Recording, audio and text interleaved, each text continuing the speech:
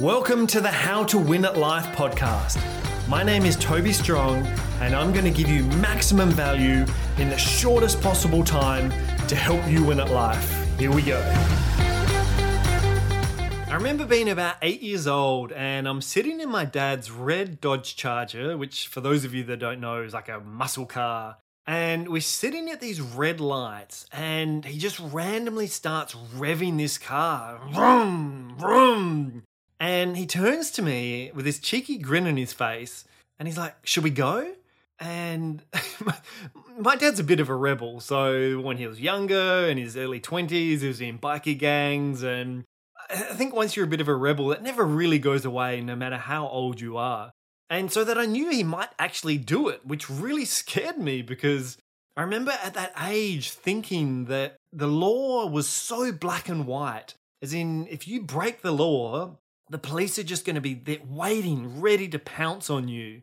And I was really worried that he was going to get taken away from me. So I get up on my knees and I look around and I'm looking for the police and I can't see any, but I'm still just freaking out.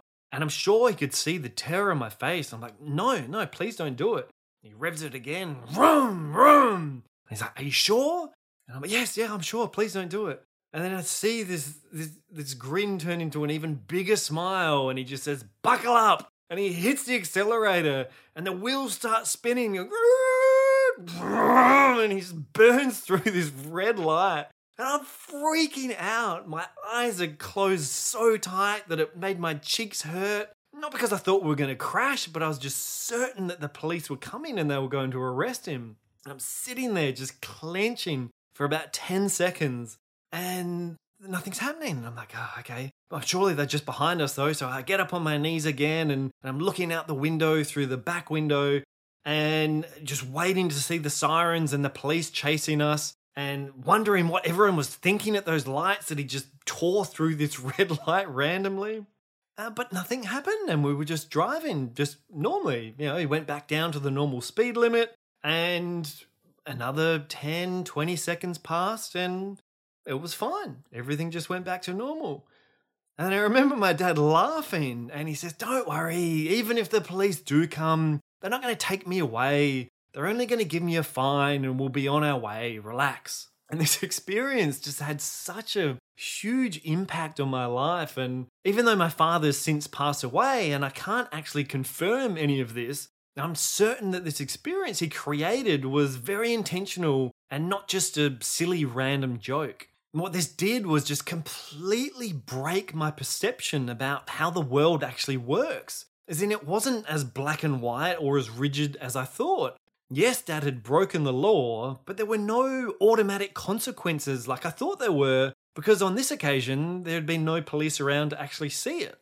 Another lesson that I took away from this was that if we're going to break the rules, first we need to learn the rules and be fully aware of the consequences, and then if we still decide to break the rules and are punished for it, then at least we're fully aware of the worst case scenario, and just like my dad was in that story.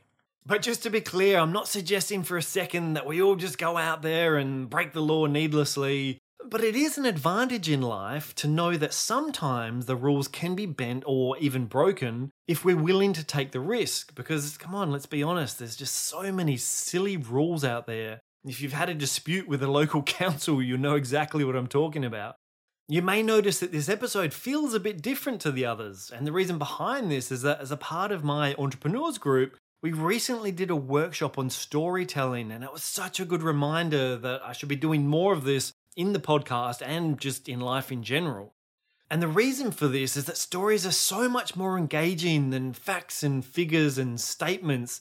Like, so much of our early human history has been passed on through generations in the form of stories because they're just so much more exciting than statements, which means they're easier to remember and have more impact on the audience. And also with storytelling, it's common for different people to take away different lessons from each story, depending on where people are at in their life.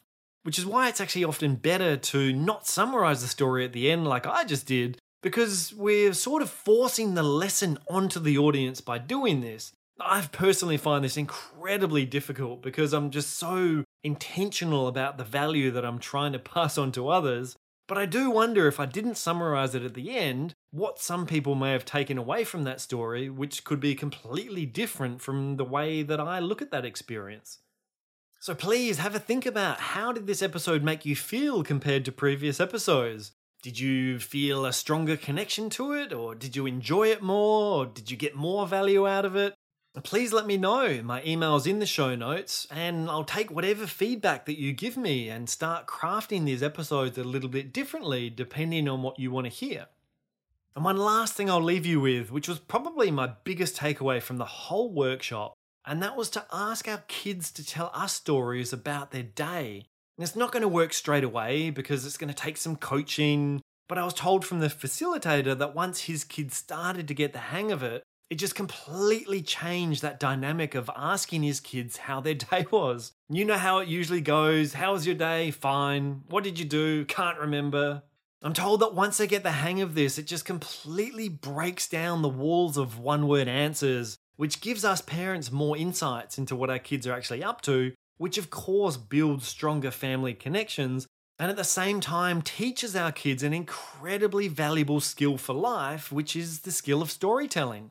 But this is a two-way street. We need to start telling our kids more stories about our day so they can learn from us, which is what I've started doing since the workshop, and I encourage you to do the same.